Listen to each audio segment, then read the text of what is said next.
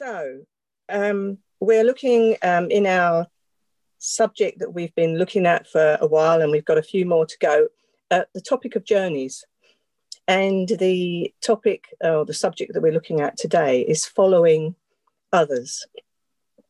One of the things that is quite useful, I think, because we've got our teaching on the website, is to actually go and listen again to whatever the teaching was for that day, because people will mention verses of scripture, which I will be doing, and you may not have time to be flicking through your Bible, and you don't want to lose the momentum by doing that. So I would encourage you, not particularly because it's me, but anybody's teaching that we've had, particularly on a series, that go back and listen to it again and look up the scriptures. Okay.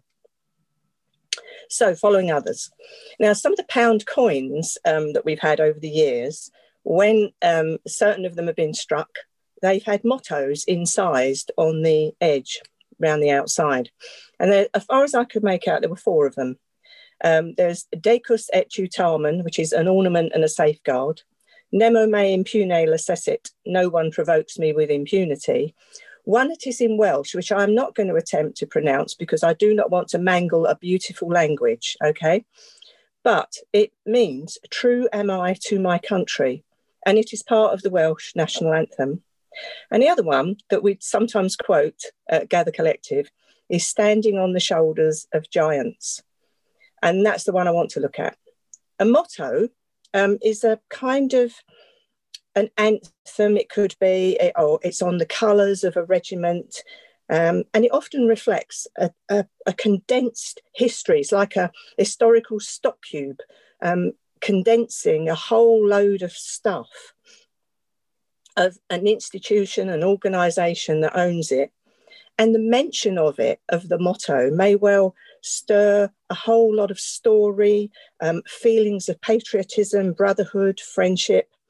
There was a football team, I think it's Tottenham, whose motto is Ordere et facere, which means to dare is to do. I'm not sure if that's still the case, because some of these things have kind of been lost in the shuffle, and which is a shame because of what they reflect. All human endeavour has a history. No one person can really claim to have ever invented, explored, discovered anything totally of themselves. They're always reliant on they draw on the conclusions of what has happened before, or small discoveries that have been made in different realms that have been brought together, like even with our vaccine that we're all rejoicing in at the moment.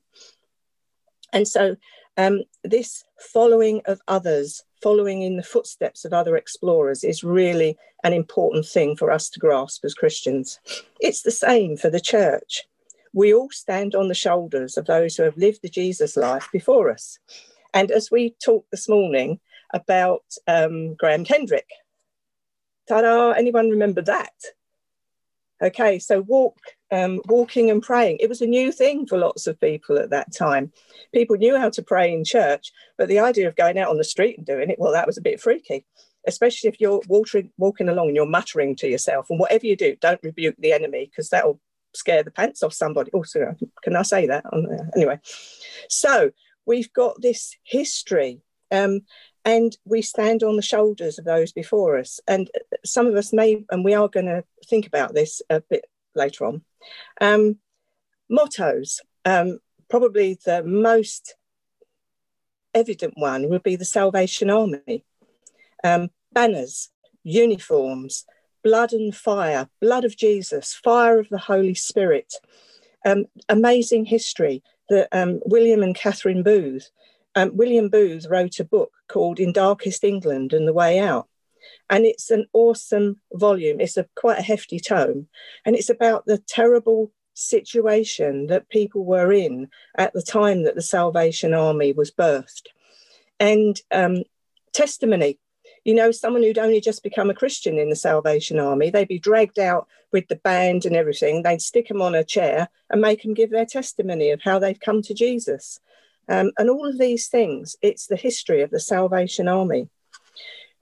If you sing the hymn, Here is Love, Vast as the Ocean, It was the anthem of the Welsh revival under Evan Roberts, I believe. And someone wrote it. And it's these things. And when we hear them and when we reflect on them, that history comes to the surface. And it's encouraging. Now, in the Old Testament, parents were charged with actually repeating the truth about God to their children. And those children were charged with repeating it to the next generation. So Deuteronomy 6, verses 6-9, Moses, it's his farewell message to the people. And he tells them, teach God's word diligently to your children. Not just, oh, well, you might want to have a quick look at this. Teach it diligently. Converse about it at every opportunity. In the Psalms, Psalm 145, verse 4, one generation shall praise your works to another. It's not, well, they might do, it's you shall praise works to another. Most of it was committed to memory. Other times it was written down. But even these writings were copied from one generation to another. The Dead Sea Scrolls are an example of keeping alive of the story. And in 1 Kings 2, 3 and 4, David is speaking to his son Solomon and telling him about God's word, having a copy of God's word. Now, I'm pretty sure that there is a verse of scripture, but I've not been able to pin it down, where the kings were told they had to write out the law for themselves and keep a copy by them. So I'll carry on finding out where that is. Now, we're looking at a guy called Timothy. So 2 Timothy 1, verse 5, and Paul is writing in many letters. At this time, he's in prison. Timothy was a young man in leadership in the church in Ephesus. And what Paul is writing to Timothy about is because Timothy was quite shy. He didn't have great health and he needed encouraging. And you will know that if any of you have been in any position of authority as a young person, that sometimes the older generation isn't overtly encouraging. And so Paul was writing to this young man and he reminded him of his inheritance. And he said that, remember, you were taught by your mother, Eunice, and your grandmother, Lois, and also that I have prayed for you to receive the gifts of the Spirit. So he was reminding Timothy of his rich heritage. Now, the combined lands of Britain, Scotland, Wales, and Ireland have an amazing heritage of Christianity. Ruth was reminding us last week of places of significance in Ireland. Abbeys, convents, monasteries, they weren't just places where particularly holy people chose to hang out. They were places of study with great libraries. Men and women spent their time in the scriptorium, copying books and documents, and much of the information we depend on today when a translation of the Bible is undertaken will refer back to those documents. But they also collected information and made observations about plant life, both healing and harmful, recipes, medicines, and sometimes a monastery might send a delegation to another monastery, convent, to copy a book that they particularly wanted to have in their library. And when they came back, there'd be a real celebration. They would celebrate the Mass and they would make a big deal of this because a book was a very precious and difficult thing to obtain. One such story of the past is Pilgrim's Progress by John Bunyan. It's an allegorical story and it's the journey of faith of Christian. At one point, and I'm really glad we sang that song, You Never Let Go, because it talks about the valley of the shadow. And there's a point where a Christian is going through the valley of the shadow. Not only is it a narrow path, but it is full of demonic forces and they're around him. But also there's a demon who is whispering all sorts of unclean scenarios in his ear. And he believes this to be his own thinking. And so feeling dirty and unworthy is added to the battle. And so his battle is outward and inward. But then suddenly he hears a voice up ahead. And that voice is repeating the 23rd Psalm. Though I walk through the valley of the shadow of death, I will fear no evil, for thou art with me. And Christian was encouraged. And being encouraged is thinking, oh, great, there's actually someone who's been here before me, and they're up ahead. So I can I catch up with them and walk with them, and they with me. And so he was able to shake off those demonic forces and emerge into the light, looking for the owner of the voice. Okay, I want to take a little Selah here. And this is where you'll need your paper and pen. What I would like you to do is to think about the names of the people who have influenced you in your life, in the same way that Paul talked to Timothy about Lois and Eunice. Think of the names of people. Now, I want you to go way, way back. Don't just think about when you became a Christian, because that may be sooner or earlier. Could be your parents, a grandparent, uncle, teacher, aunt. It could be teaching that you found on social media. Could be a book you've read. They don't have to be people who are still around. And they could even be a fictional person. I was reading an article, and someone who was asked this question at a conference or something actually wrote down the name of Atticus Finch. Now, unless you've read the book, that may not mean anything to you, but Atticus Finch is the story of a white lawyer defending a black man. And it's in the book by Harper Lee, To Kill a Mockingbird. And this man thought, I want to be like Atticus Finch. I want to be someone who speaks up for those who don't have a voice. So I'm going to give you a few minutes to write down the names of a few people. And I want you to write the attribute that it was that you admired, or you thought, I want to be like that. So I'll give you a few minutes, and then I'll kind of draw us back again. If you're listening to the podcast, you might like to pause it and take a moment to write down your responses to what Caroline has just asked. Thank you. Now, while you carry on for a little while thinking of that, I don't know if anyone would like to share, that you'll have to unmute yourself to do so, but to share just one. If you're like me, you've got a whole load of, I've got quite a list of things, but I would say that, first of all, I'd have to say my parents, because my parents, although they were not Christians, I mean, my mum had a Catholic background and my dad was fairly anti anything religious, but both of them gave me a strong sense of truth and of justice and of speaking up for people who didn't have someone to speak for them. For me, it was John Wimber, partly because he was so committed to the supernatural, but he was also so committed to being thoughtful. And that there's times in your life when you're trying to bring those things together and understand how they work together. And it was great to observe him and how he did that. For me, it was a couple called Lynn and Marty Green, who I got to know through joining Youth of the Mission when I was 17, and not having been a Christian long. And it wasn't just what they said, it was their lives that I watched. They were quite a few years older than me and had a young family, and all the way through I kind of observed them and have through the years. So it was their example of how they raised their kids, how they lived adventurous lives for Jesus, that attracted me to want to follow Jesus that way.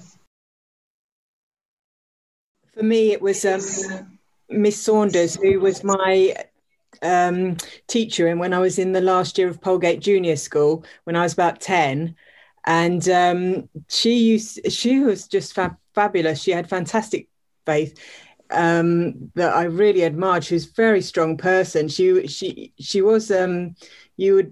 she was very strict as well. You would never have mucked her around, but I just adored her.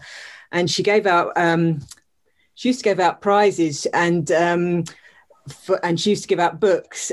and only for one thing, not for attainment or achievement, or she only ever gave out prizes for perseverance.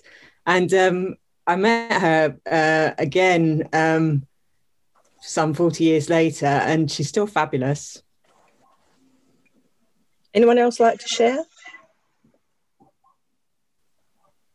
Well, for me, it would be Sharon and Dave, just for their support and guidance over the years, and all the time, and a listening ear.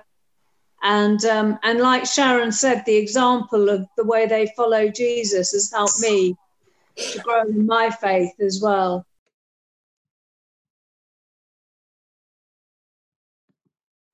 For me, it would be my grandmother. She was a secret Jew who never let anybody know she was Jewish until, she never did. She went to her deathbed having hidden the fact she was a Jewish person. But she wholeheartedly immersed herself in the Christian faith. And she came from poverty initially through to being comfortably off through determination and resourcefulness. But she was one of those people, she was really fiercely protective of others, and probably from her background. But she was an exhorter of other people. I used not even the word encourage. She was an exhorter. She was like, it seems like a stronger word. And she was a person who built community around her, and she was just inspiring for the way she did that. And the fact she just sang out in praise in church. She used to take us to church when we went to stay, and she just sang out so beautifully. So it was amazing. Okay, I need to kind of move on a bit. So if we could either mute ourselves or whatever. But I'm going to pray and give thanks for all those names that you've written. And let's all remember that it's all from even before we were born, there may well have been someone praying for us. So, Father, we want to thank you for this. I'm sure countless people that if we started thinking, the list would get longer and longer. And we thank you for these people whose shoulders we are standing on at this moment in time. And we thank you for them. Thank you for every word, every encouragement, everything that they have put into us that makes us who we are right now. And we thank you for that in Jesus' name. Okay, so back to Pilgrim's Progress. Christian found that there was another pilgrim travelling to the celestial city up ahead who had escaped from the city of destruction, which is where Christian had come from, and he was called Faithful. And Christian caught up with him. They rejoiced in each other's company and went on their way together. Now, sometimes we might feel we're on our own, especially in present circumstances. If we're, for whatever reason, we have got to be at home, we are shielding, as they call it. And we need to recall and remind ourselves that we're part of something that has an amazing history. From the day of Pentecost, when we celebrate the birth of the church, right up to the here and now, across all nations, we are the church. This is really part of the reason why events, and more importantly at this moment, events like the recent Day of Prayer or the Pioneer Conference, all help us to see the bigger picture. Now, when if we didn't have all this stuff going on, we would go to places and we would see that there are hundreds, thousands of Christians. If we looked at what is happening in the world, there are thousands, millions of Christians around the world. We are part of something big. We're not a tuppenny halfpenny job that only came into being 6 months ago. We can take the history of Christianity in Britain. It goes almost back to Jesus. Christianity has been with us a long time, and it came in all sorts of waves. So we are part of something amazing, and our hymns and songs reflect all of that. You know, there are churches that I know of who only sing songs that were written in the last 10 years, and they've kind of sort of disowned nearly 2,000 years of church history that is expressed in what we sing, and that's a shame. Because, like I said, if we sing "Here is Love, Vast as the Ocean," I think of the Welsh revival. I wasn't there, but I've read about it, and I long for it to happen in my day. Not necessarily in Welsh, because that might be a bit tricky for me. I haven't got Vivita's gift for languages. So one of the things we need to consider, and if you think about all the people whose names that you wrote, think about your parents who've invested in you, whether it was they invested in us financially, which my parents did, and we didn't have a lot of money. Now we're going to have another Selah moment. This one, I want you to think about those people and what impressed us. Now, for good or ill, and whether we like it or not, there are people following us. We can't go all sort of, I don't know, what would we call it? Poor worm, and say, oh, no one would want to follow me. I haven't got anything worth following. They are following us. There's no choice in the matter. They are watching us. We don't know whether people are going to join us on Zoom on a Sunday. What are they seeing? Are we enthusiastic in our facial expression? Are we animated? Do we join in? Do we pray? So what is it that they are seeing? Now, I want you to think about the list that you just made, and in the light of the fact that we are being followed, we are being watched, we have people standing on our shoulders. What sort of people does that call us to be? Okay, so now what I'd like you to write down. What are the gifts, characteristics, attributes that you personally would like to be known for? Now, you may just write one. And don't look at dig up the daffodil bulb to see if it's growing and go all sort of British and coy and say that you're no good. Every one of us has got gifts and abilities that God has put in us. There are things that we do naturally that are good and positive. What is it that you would want to be known for? And the second question is, what do we want Gather Collective to be known for? So if people who didn't live in Eastbourne joined us on a Sunday morning and they're not Christians, and maybe in the course of being with us, they become a Christian. And then they realise that once the lockdown thing is not happening, they want to look for a church. And what kind of church will they look for? Well, they look for one that's got the positive and goodness and godness of Gather Collective. Will that be what they'll go for? What is it about us? So what is it about us individually that we would want people to emulate? And what do we want people to look for in Gather Collective, in who we are as a community? So I'm going to give you a couple of minutes to write that down. And I won't be asking you to share that one just yet. If you're listening to the podcast, you might like to pause it and take a moment to write down your responses to what Caroline has just asked. Thank you. Okay, I'm going to pray. I would say carry on thinking about the things that you've written, the people from the past that have brought you to this place. The characteristics, or like Paul, he wasn't shy. He said, imitate me. What is it that we can safely say to people? Imitate me. And what is it that is distinctive about us as a community of faith that we would want others to use that as a model for the kind of community of faith that they would like to be in? So I'm going to pray. I want you to hold all of those things. If you want to metaphorically hold your piece of paper in the air, mine's in my notebook.